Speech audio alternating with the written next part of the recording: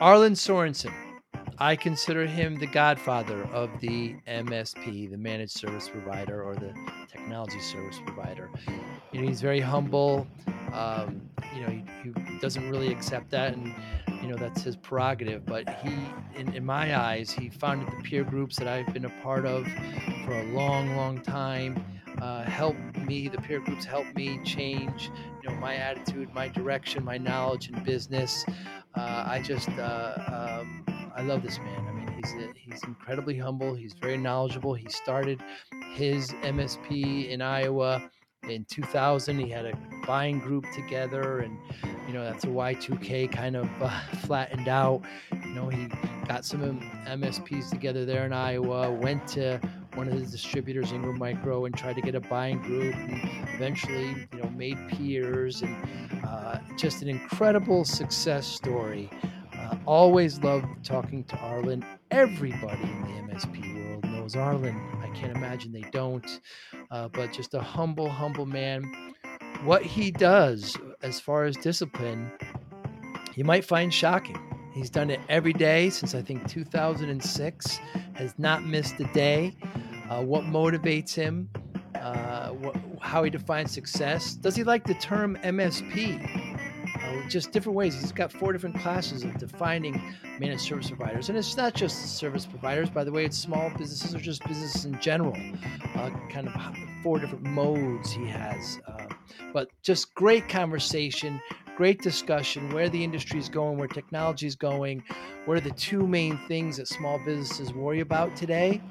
I'll give you a hint. Staffing and something else. Thank you so much for listening. I really appreciate it. Hi, I'm Joey Pinz. People ask me, how did I lose 130 pounds? The quick answer is always discipline. I started my business, wasn't paying attention to my health, was eating too much, drinking too much sweets.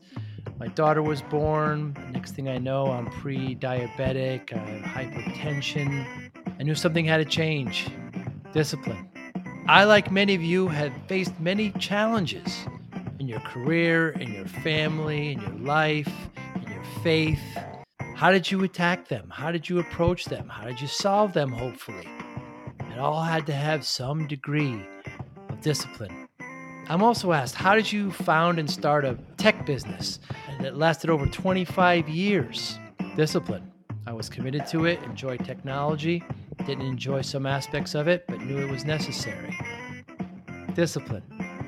Our podcast mission, how do we use discipline to better ourselves and society? Join me, please, as I talk to interesting people and discuss how they use discipline in their family, in their passion, in their careers, and how it helped them. Our podcast vision, growth through learning from others. Joey Pinz Discipline Conversations. It'll be light and serious. Join us, please. Thank you for consideration. Arlin Sorensen, what a pleasure. It's wonderful to see you. Thanks for your time today.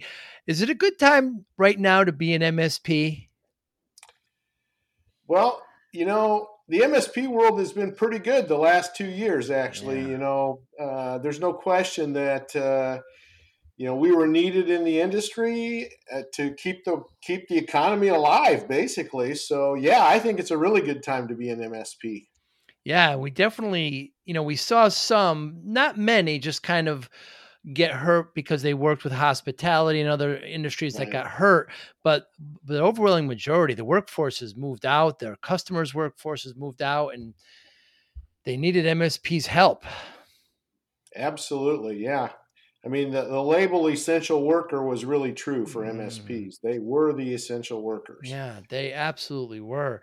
And what's the general tone? You run a great peer group there. You invented it, of course. You started it, and now it's part of ConnectWise. And you've got a lot of MSPs. The power of the peers is just so important. I mean, what is the overall temperament and attitude of the MSPs these days? Well, I would say in general, most of them are doing okay financially. They're struggling with labor. They just can't get enough people to manage to fit with the growth path they're on. So I don't know that I could name an MSP that doesn't have at least one open rec for an employee, and a Wow. lot of them have multiples. So that's the real frustration right now. They could be growing a lot faster if they could just get the people. When I talk to MSPs, they've got two big concerns, and one is definitely, talent, and then the other is just, of course, just cybersecurity. Right. And inflation's another new one. Oh. The cost of the business is going up significantly and quickly. And MSPs are not the greatest marketers or salespeople. So having to go have that conversation with their customers that, hey, my costs are up 10%. I can't just eat this. We're gonna have to adjust pricing. That's a hard conversation for a lot of folks. It certainly is. And, why are 25% of my good friend Jay McBain told me 25% at Forrester, 25% of MSPs do not make money. Does that surprise you? No, doesn't surprise me at all. I mean, we've been benchmarking companies since That's 2008, right. and there's no question that there's a segment at the top 20% that do really well. There's a segment at the bottom that are not doing it at all well and basically break even or lose money. And then you've got the 60% in the middle that are doing okay and have really done better the last 2 years than they were previously, except like you said, if they were in a vertical that got really slammed, like dental, hospitality, medical, whatever. Yeah, and then and then they felt it. And I talk to MSPs. I love talking to MSPs, and I always encourage them. I mean, let's talk about peer groups. There's peer groups that aren't in our industry. There's just general ones. I know that when I first met you, I joined the peer group, and it just changed my business around. I was no longer on an island by myself. I felt like I was part of a tribe, and you brought that all together. I've heard the story, but please refresh my memory. Now, why did you start peer groups? I started peer groups back in 2000 because my company, my MSP was struggling, and we had just come through Y2K. I had staffed up because we were going to have the greatest opportunity in the history of IT, and it didn't happen in Iowa. And I had way too many people and no work, and I couldn't figure out what I was doing wrong. So we called three other companies around the state and said, "Can we just get together? I need some perspective on what's going on here." And they agreed. We met. I learned that Y2K missed Iowa completely. There was no work for anybody, Really? which gave me the assurance that I should downsize because I just couldn't carry 9 extra people. So that was the one and only time I had to do a major layoff. But had I not had those peers to tell me what was really going on with them, I might have tried to carry this out thinking that somewhere some magic was going to happen, and that would have been financially a real mistake. Tell me what the phone calls like. Were these friendly, or were they competitors? They were these three that you reached out to. Had they heard from you? You've been talking to them previously? We had sourced product to them previously. They weren't competitors. They were from varying parts of the state and had needed our help on things in the past because of some of the authorizations we had for product. So we knew them a little bit. They weren't like close, but they were people that were friendly and they were in the same boat. It was like they didn't have any work either, and they had done the same kind of thing. So, Y2K is the greatest event that never happened for IT. It really was. What a crazy, crazy time. We're all just sitting there like at New Year's, just, That's right. ears to the computer. What's going to happen? And I remember hearing like Tonga and like all those Pacific Islands are the first to, be in the new year. Like, oh, everything's fine there. It's sweeping across. Here we are in the US, and yeah, everything Yeah. is just fine. I mean, it's just, crazy, crazy time. And so eventually you kind of made a buying group for a distributor, right? We did. That was my original kind of plan for peer groups was let's create a buying group. We had 6 companies by then, and I got the great idea of flying to Ingram out in Buffalo and sitting down with their sales team and telling them that this little mighty powerful group ought to get a discount. And, I basically got laughed out of the Did room. you really? I mean, we didn't have any volume to speak of, number one. And number two, we had no track record, no history. There was no reason for them to even listen to me. They did it because we had a relationship. But yeah, that didn't last long. And, we did convince them to let us do some joint buying under one, ID, which was ours.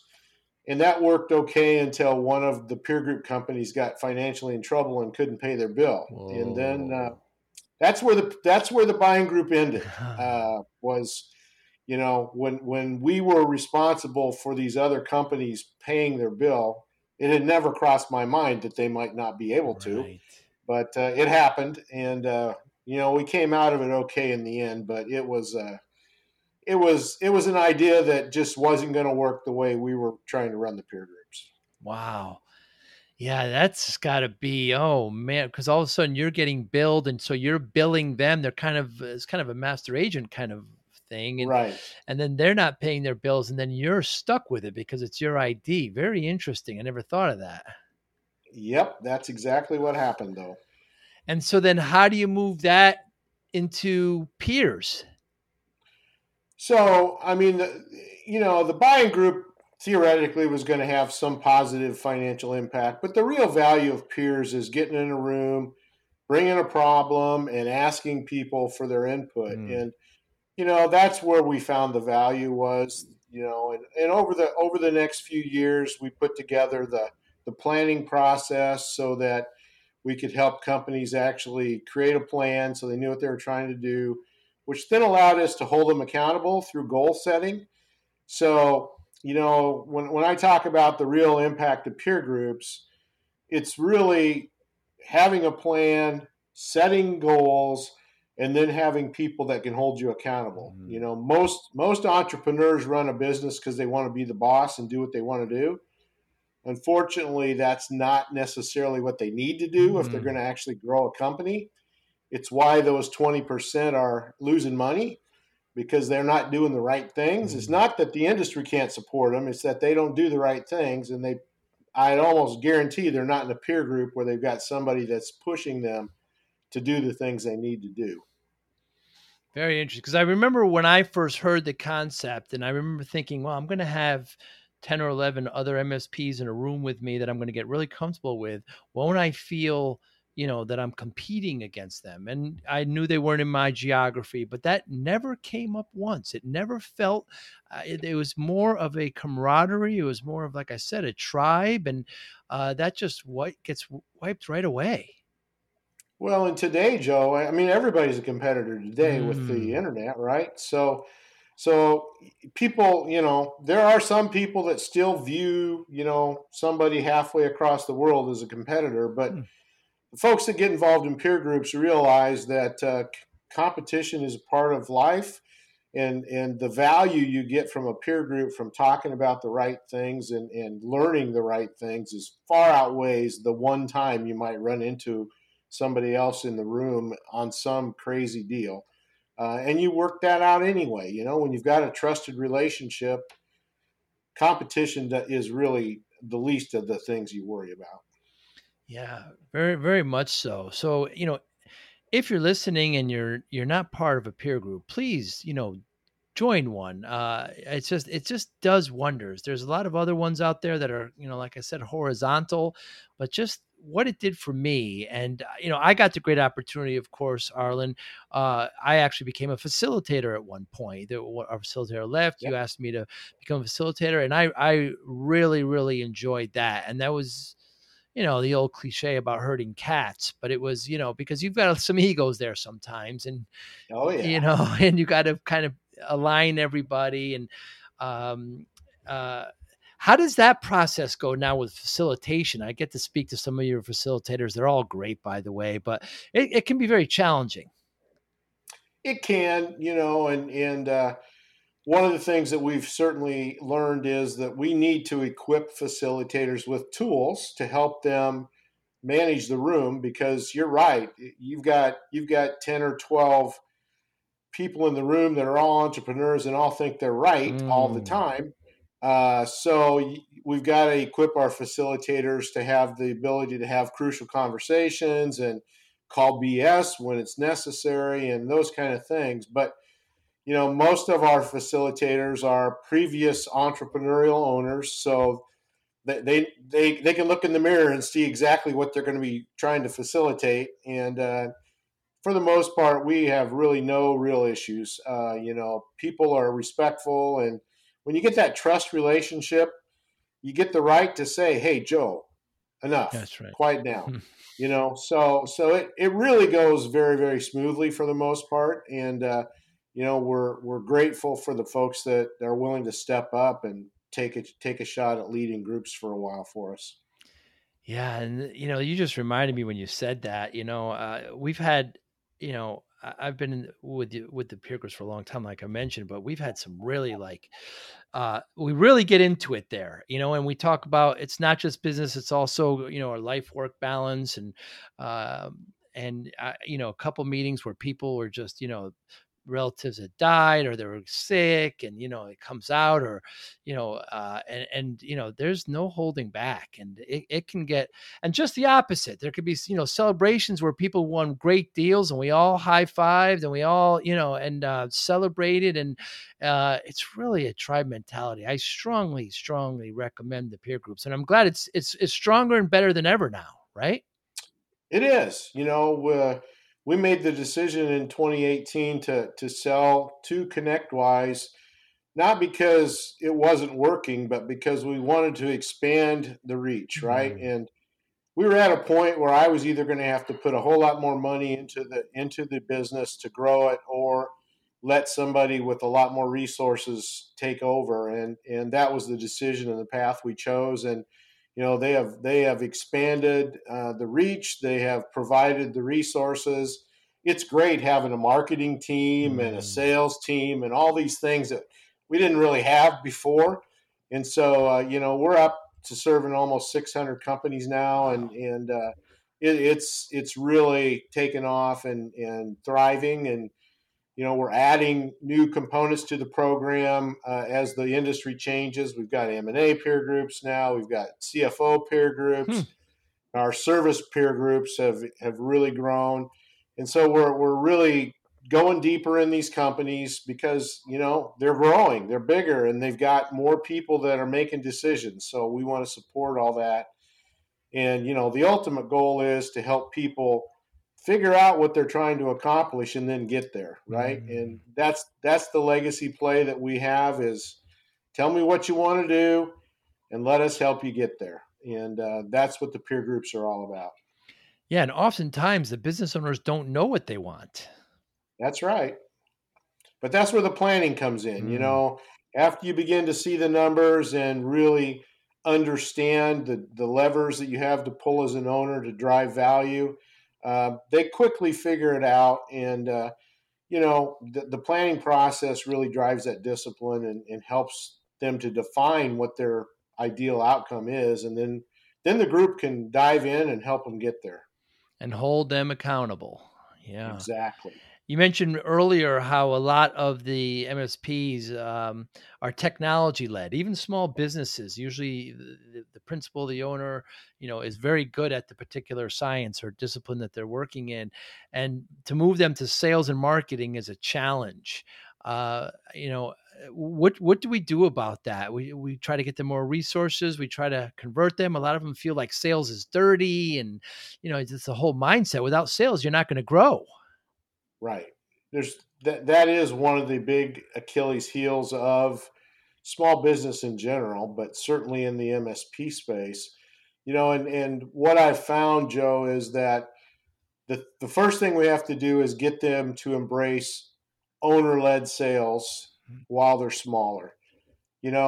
Sales is not something you can just hire somebody and throw up over the fence to them. It won't work. And we've got lots of examples of people that have tried that, and it never works. So until the owner will take responsibility for sales and kind of create a process frame what the offering is, do all those kind of things, they can't hand it off. Right. And that's where it really always blows up. So they've got to embrace owner-led sales. And to me, that's probably a process that needs to stay in place till there are 15 to 20 employees. It's not, most of them aren't going to have successful sales people in their company when they're less than that size. Once they get there, though, then they've got enough, size and scale in their finances to be able to go out and find a salesperson. But their responsibility doesn't go away. It has to just shift to, now we're going to co-sell while I teach you what I've been doing as an owner-led and help you get to the place where you can have that same conversation. And once they get that first guy in place, then they can move forward with because they've documented, they've got some collateral to hand out and different things like that. And so, most small businesses set salespeople up to fail from the start because they don't have a process, they don't have any supporting materials, they don't really give them a prospect list. They just think that somehow magically these folks are going to figure it out, go out and find a potential prospect that wants to buy what they have to sell.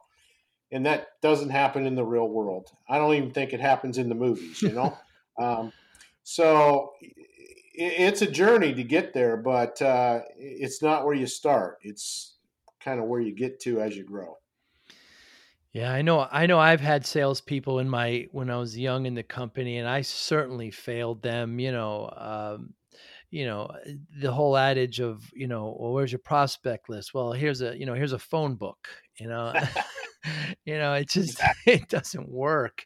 And also, what you kind of said in there, which I think small businesses, MSPs struggle with, smaller ones, is delegation. Right? They want to do everything themselves. They even want to order the pizza themselves. Nobody can do it right unless they do it, and that you're not going to grow if that's the mentality. Absolutely. It's a blocker for sure. I was one of those guys that didn't think we needed sales to be successful. I thought we could just do it with our technical team. And, we did grow for a while that way, but we plateaued. I got stuck 5 years basically at the same revenue level, couldn't figure out what to do to make it different. And the reality was I just couldn't go sell anymore. I was capped out, and so that's where we got into M&A, and I brought on our first merger and got a VP of sales and a real salesperson as part of that, and that helped us to take off and go to the next level. But it's probably the hardest thing to do in a small business is really start to put sales, in as a focus, because technically you said it. A lot of people think sales is a dirty thing, don't want to do it.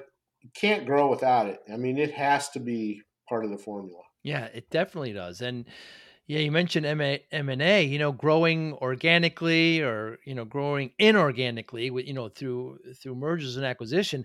I just remember, and I hear you saying it always in my mind, is that these companies look into M&A and they think their business is worth so much more than it is. Yes. That's very much the case today because the market's, white hot. Right. And, people don't realize, and this is definitely an area that we teach with our planning. Companies get bought because there's an ability to repay the price of that acquisition. And if you aren't making any money, if there's no profit, people can't afford to pay a lot of money. And so, the name of the game is EBITDA, and making sure that there's a regular, consistent profit that's going to be generated. The beauty of the MSP space is a lot of that money comes through contracts, and so it's predictable and you can count on it. And so that's what's making the market, love our industry right now, is that it's a pretty predictable thing. But still, at the end of the day, if you've got contracts and you're not making money, nobody really wants to talk to you because they'll never be able to recoup their investment. And so profitability is still the driver for valuation. And especially in a service-based industry, I remember, I don't know if this has changed at all, but service leadership, like best in class, we're talking about margins like best in class were around 20 to 23%. Is that still the case? Best in class EBITDA runs about low 20s, right? And that's still the case. The average across our peer groups is a little under 12%. Mm. So the MSP world it's a tough business. There's no doubt about it. But once you get your model in place and you begin to really optimize, you can grow that. And again, with the contracts, once you get the engine going, it's pretty predictable, and you can really make it happen. Yeah, very true. And I also want to make the point is that, we had a decent amount of, peers in the peer group who just liked the lifestyle business and they didn't really want to grow that much. And there's certainly nothing wrong with that, if that's what they want to do. Yeah, Joe, this is a project I've been working on a lot in the last 18 months. It's something that we call the modes theory. Hmm. And there are four different types of companies that we've identified and really talk about. Everybody begins as a startup. So that's the first type of company. And, startups are typically underfunded, chaotic, hair on fire. The owner's doing everything, and surrounds himself with some other people like him, usually that are on fire too. Over time, if they learn how to put some process in place, hire some right people, and start to generate a profit, then they can choose to move to another mode. And the three other modes that we have uncovered, first one we call is the balance builder, which is really the lifestyle kind of mode. They value what they do with their time and their money, and they're not focused on trying to drive some giant outcome. They just want a nice, steady life that they can enjoy with their family, make enough money to support that. And like you said, there's nothing wrong with that. Right. In fact, some of the happiest people I know are balance builders because they're not trying to conquer the world. Right. They just want to make enough money to enjoy life and have the time to really do it with the people they care about. So that group is a pretty good chunk of our industry. The second mode that startups grow into is called the value builder mode, and that's the set of partners that are trying to grow over the long haul. It's the slow up and to the right kind of process. They're trying to find the right people and the right customers that they can develop a relationship with, and they just want to play the long game and get to a point down the road where they'll be able to sell the company and be able to support their future. The balance builder, the lifestyle type companies, they've got to save the money as they go because they're not going to sell their company in the end for a whole lot of money because they're not building a lot of value in the company. Whereas the value builders playing the let's build this thing over time game. And then the fourth or final mode is the empire builder. Okay, the empire builders typically come from one of the other modes, often from the value builder mode, and they're all about go big or go home, man. We're gonna do something big. We're gonna do it fast. Almost always they bring in outside money, and right now in our space it's private equity money, and they use that money to do acquisition and to drive their organic growth. But they're on a timeline. They're playing, big stakes to win quickly. And if it works, it's a great thing. If it doesn't work, it's not a good thing. But there's a bunch of that going on right now in our space, and that's really what's driving the M&A market in a lot of ways. Is these empire builders often on a 3 to 5 year kind of timeline, and they're trading basically their life for that period of time to try to get a big return. And so there's a lot of those in play. We'll see what happens if it really works out the way they think it will on paper. And in the peer groups, when you have these distinctions, I would assume that you really can't mix and match a lot of them, because these empire builders don't want to be with the lifestyle, right? They want to be with other empire builders. How does that get divided up? Yeah, so we are pulling the empire builders out Hmm. into their own groups, because you're right. The conversations that they have are completely Hmm. different than what a value builder or a balance builder would have. They've got board of directors, they've got external funding, they're running their business on a budget, a very strict budget, all those kind of things. So there's a ton of discipline that has to happen at that level that doesn't happen in the others. And so we have groups specifically for empire builders, and we have to facilitate that differently with somebody with more experience in the big space. Hmm. Um, Value builders and balance builders can fit together in a group. They're closer.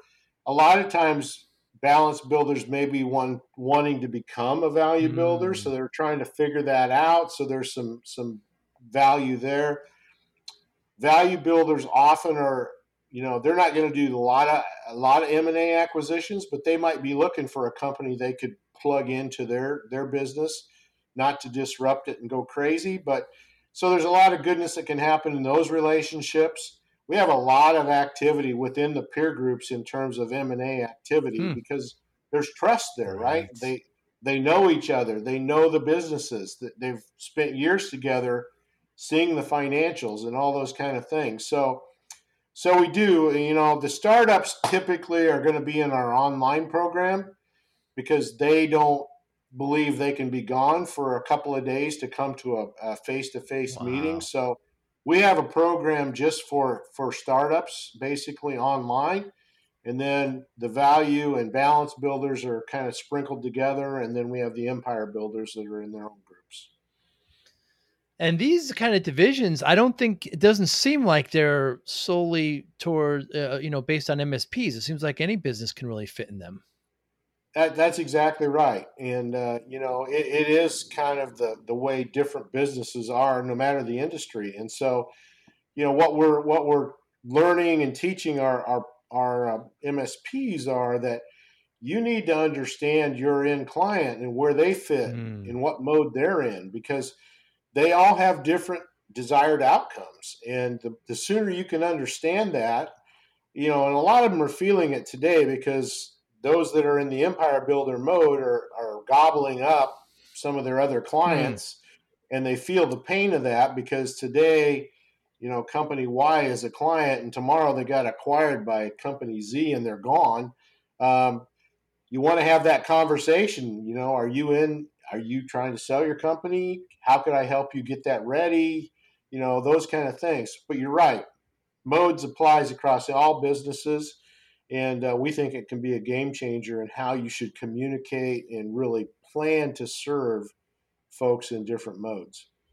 Yeah, I love it. I remember when I first heard about it, and you've actually matured it a bit.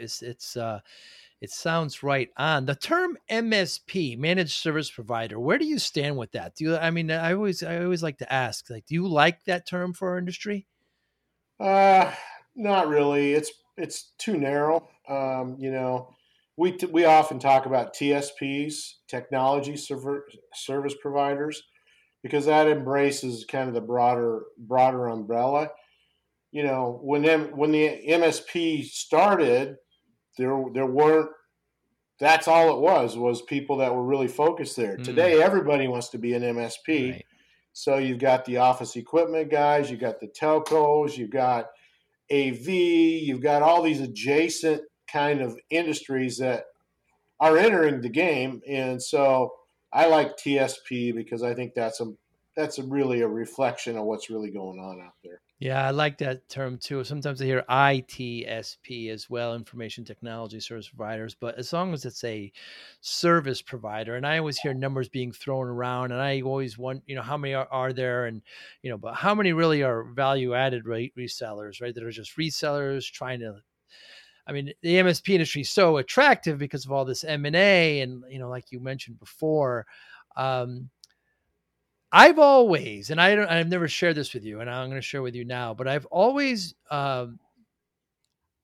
valued you as the godfather of the MSP. I just thought that, you're there. I think you're there in the beginning, certainly one of the founders, but just, you know, you want to be an MSP, you want to be good at it. Talk to Arlin. Talk to his, see what he does, see what he thinks about it. I wonder what you think about that moniker. Well, I think that's a little too much credit. That's what I think. I was around in the early Modest. days, but I certainly didn't figure it out. I remember the first time I actually heard the concept was in 2004 at a SMB Nation event out in Redmond, Mm, and there was this crazy concept of let's just charge them a flat fee price to take care of their stuff, and everybody was up in arms. You can't do that. How are you right, going to do that? You have no idea what you're doing. Well, we didn't have any tools back then, right, to enable it. right. So it was kind of a guessing game, to say the least. But I remember the first time that we talked about it in our peer groups was that in early 2005. And, it was the blind leading blinder. I Mm, didn't. I didn't know what I was talking about, really. But we had a great conversation as a group. We worked our way through it. We put together some plans, and people began to start to implement it. And it wasn't until we got to 2010 or so when like Automate came out and or Lab Tech at the time, where we had some tools that could actually help us to manage these networks. Up until that point, it was a whole lot of getting the truck and drive, and so it's matured a lot over the years, but those early days were scary days for sure because nobody knew exactly what it was, and we're scared to death of a fixed price kind of service model because we'd always been time and materials or prepay, and so it was a fun transition. yeah. But I certainly don't take credit for it because I didn't invent it by any stretch. Well, part of being the godfather is modesty, of which you are. But that switch from you know T&M, from time and materials to flat rate, was huge. And then I see the next transition, like to cloud, where everybody was concerned about where to move to the cloud, and now we kind of see this transition to from infrastructure to information, where people's apps need to be monitored, and it's another dramatic shift. I just hope the MSPs can make that shift, and they're dynamic enough to do so. Well, and at the same time, we got all this security Security, yeah, pressure going on, yeah. right? And it's one thing to try to secure things where you've got physically got control. It's another thing now with work from home or work from anywhere, Right. where you don't have control of the perimeter in any way, and then you got the cloud in the mix, and so there's a lot of moving parts right now. And but you're right, the real outcome is data and business intelligence and all those kind of things. That's where the rubber meets the road for the client. How can the technology really help them run their business? I've often said that we got away for a long time with just making stuff work, not really actually driving outcomes. Mm. And those days are going to get over, and customers are going to ask us to use the technology to help guide their businesses real time. And we're seeing that in agriculture in a lot of ways right now. And so the tech is getting better and better and more valuable and can be real time, and that's where we're going. I mean, I can remember conversations 8, 9 years ago with clients, talking to them about the importance of security. I'm sure those conversations don't happen anymore. I mean, everybody knows how important it is, and there's many different layers, and so it's just the tools have to get have to get better, and the MSPs have to get better at implementing them and supporting them. Yeah, but you'd be surprised how many people talk about security but don't actually spend the money Mm. on security. Hmm.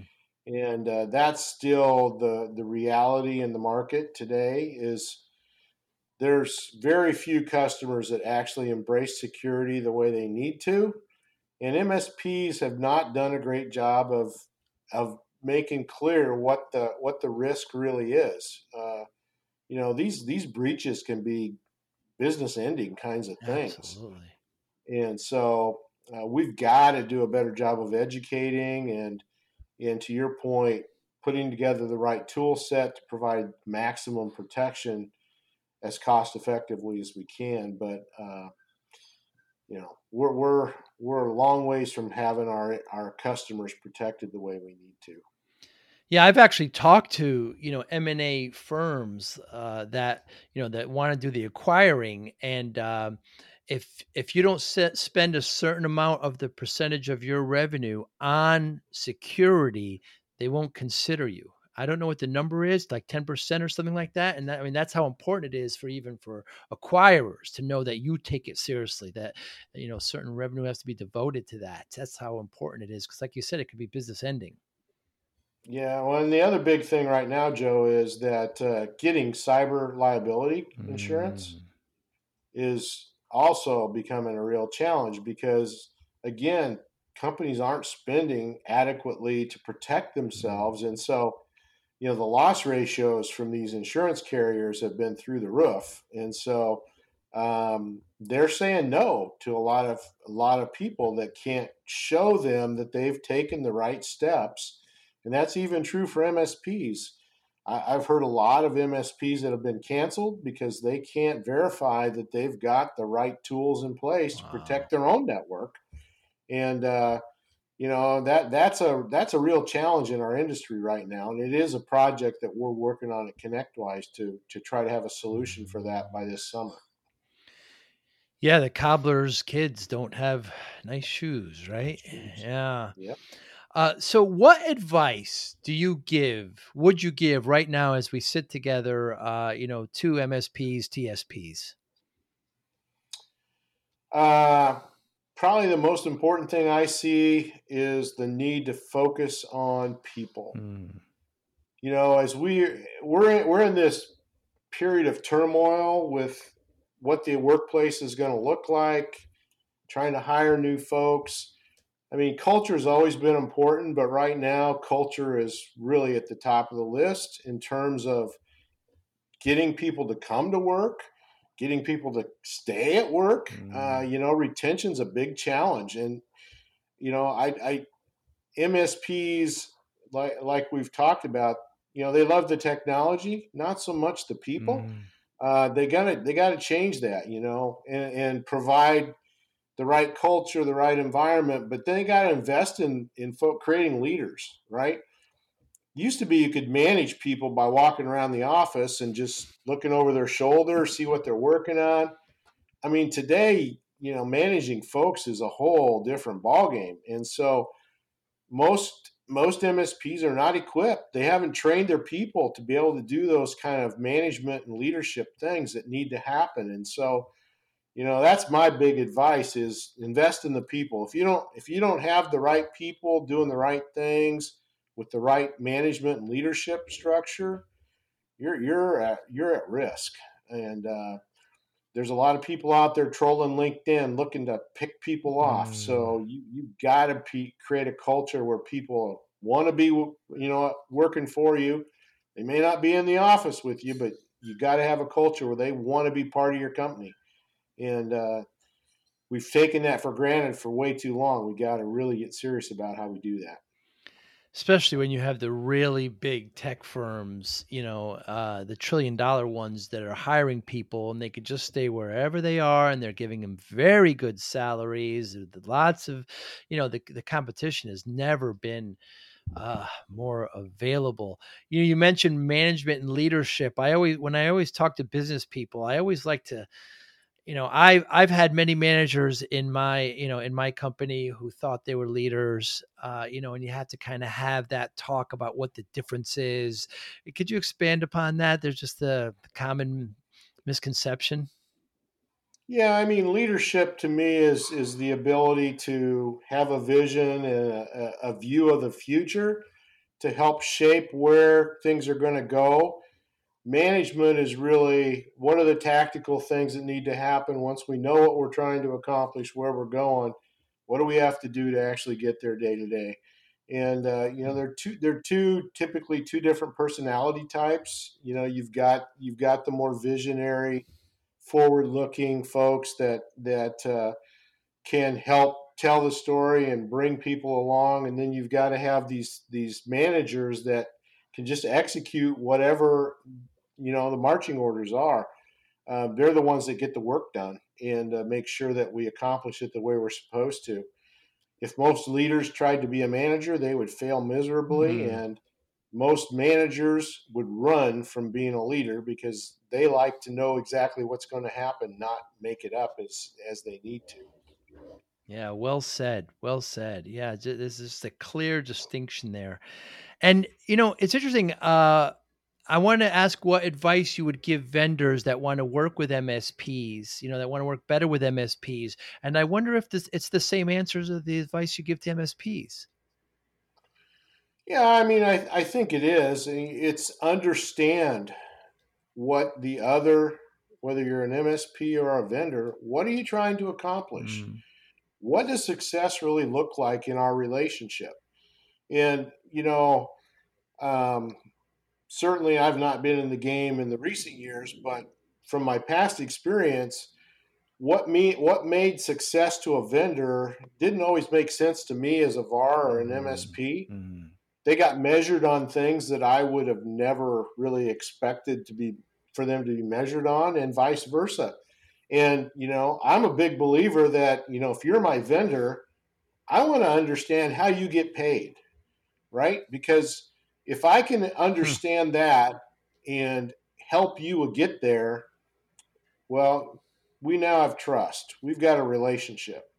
And you're going to be more likely to reach out and figure out what success means to me and help me get there. And so that was always a question I asked when I met with a vendor is how do people get paid? And it was always I was always amazed.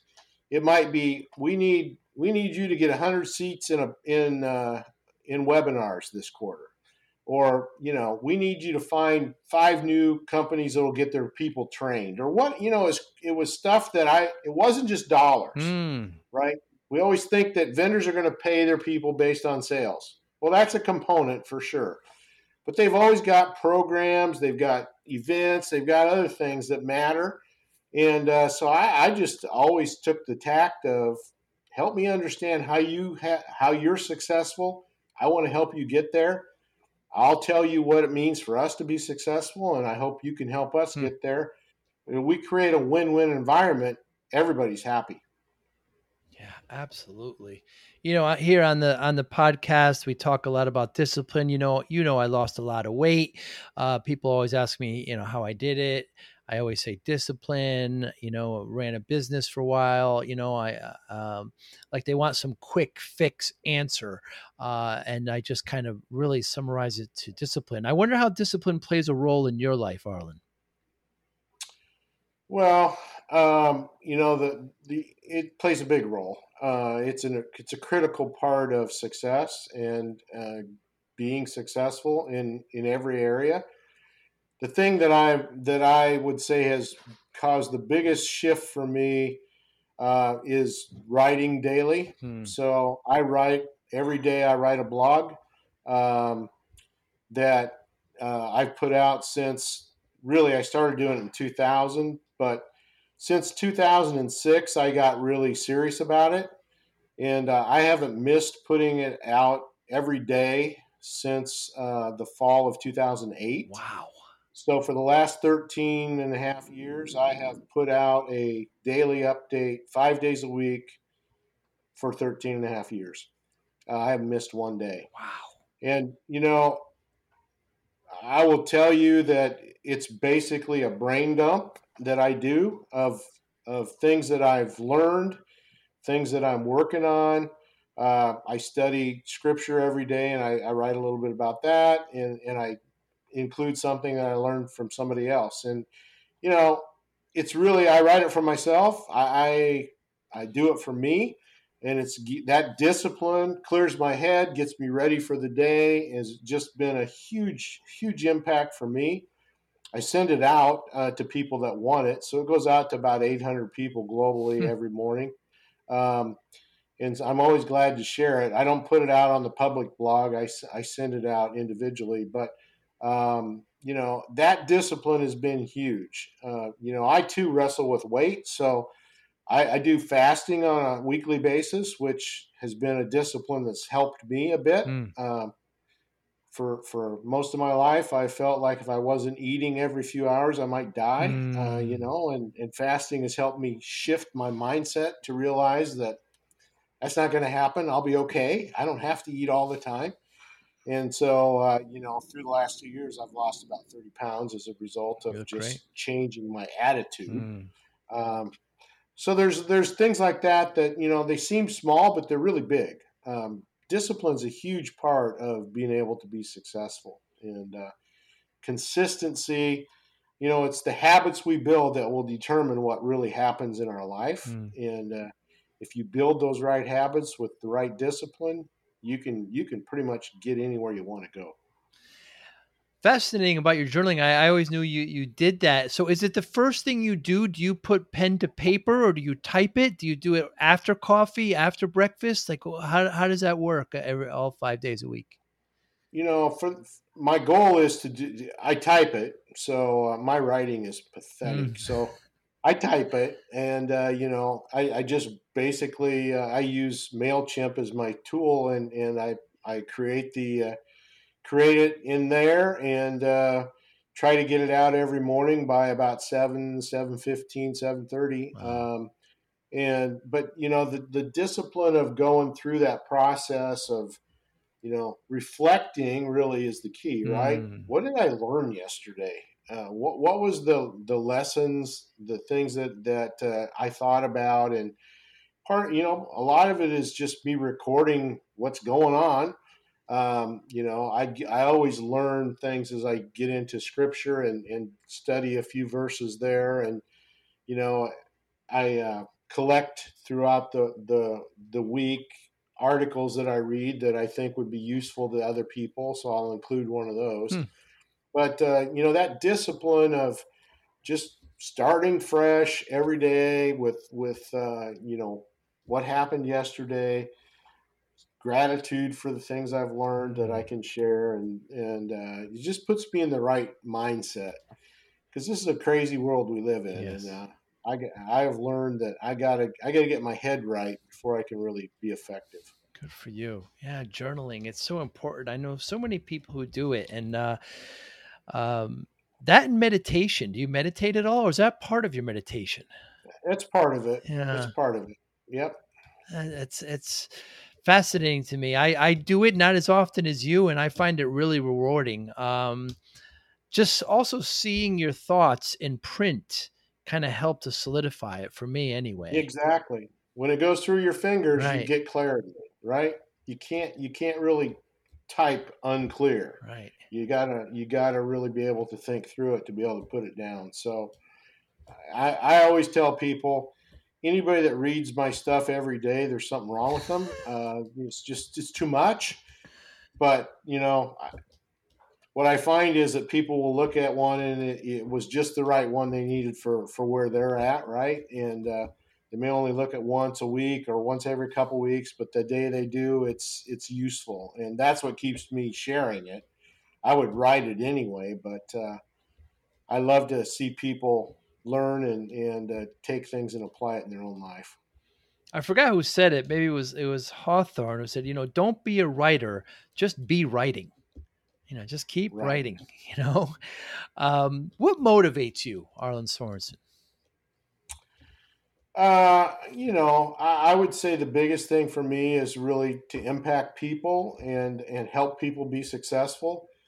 And right now, Joe, my thing is helping people move from success to significance. I'm focused more and more on people that are starting to exit their businesses or leave leadership roles. And the surprising thing to me has been that you would think when you sell your company successfully, you've got the money that you had hoped to earn, you've had a great career, that life would just be simple. And I find that people's identity has been so entwined in their business that when they sell it, they're lost. Wow. They don't have a purpose. And so, we've started a new peer group, Success to Significance, and that's the focus. How can I help you figure out your purpose for the next chapter of your life? Because the things that you didn't have when you were a startup, time and treasure, now you've got time, talent, and treasure, and you're set up to do really great things. But if you don't have a purpose, it won't happen. And almost always people say, I thought I could play golf, watch Netflix, travel, spend time with my family. And that worked for 2 or 3 months. And now I don't know what to do. So that's the stuff that motivates me, is how can I help people really figure out how to be successful, but then make that transition to significance and real legacy. That's noble and noteworthy. I know some people who are in that program, by the way, and they love it. They absolutely love it. And how do you measure success? Well, I used to measure success with money, and that is not the measure of success. I've come to believe that success is really about relationships and the influence and impact I can have through those relationships.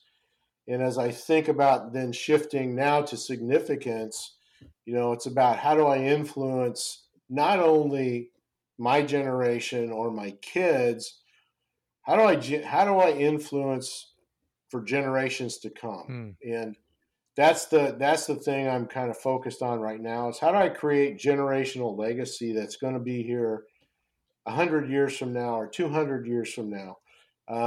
What can I do today that will put in place things that are going to really last over time and make an impact? And so that's really kind of my current focus right now. Wonderful. Wonderful. I share in that as well. Arlin, thank you so much for your time today. I really appreciate it. I always enjoy talking to you. I learned so much. I've learned so much from you and your processes and what you've done. The peer group completely changed, my business attitude and knowledge. And I have you to thank for it. And I know many do as well. You're very humble. You don't like to take the compliments, but I certainly will. And I will continue to compliment you and appreciate you. Thank you so much for your time today. I really, really appreciate it. Always a pleasure, Joe. It's great to see you, and look forward to the next time we can chat. Sounds good. Thank you so much. You be well, Arlin. I'll talk to you soon. All right. Bye now. Thank you. Thank you for listening and or viewing Joey Pinz Discipline Conversations. Please share this episode with 1 or 2 of your friends who you think may benefit from the episode. Our website, www.joeypinz.com. There you'll find lots of resources, and you could join our mailing list. Please follow us on all our social media, Instagram, Twitter, and Facebook. Podcast information, the video version of our podcast is on YouTube. Please subscribe. Audio is on all major podcasting platforms. Please follow them. And if you like it, please consider giving 5-star rating. Would really appreciate that. Would you like to financially support the podcast? You can go to our Patreon site. Consider $5, $10, or $20 a month. There's all kind of plans that we have there. There's like a one-time payment. What is this podcast episode worth to you? $25, $50, $100, $500, $1,000, $5,000. You be the judge. You can go to our PayPal account to do that as well. Thank you again for listening or watching Joey Pinz Discipline Conversation.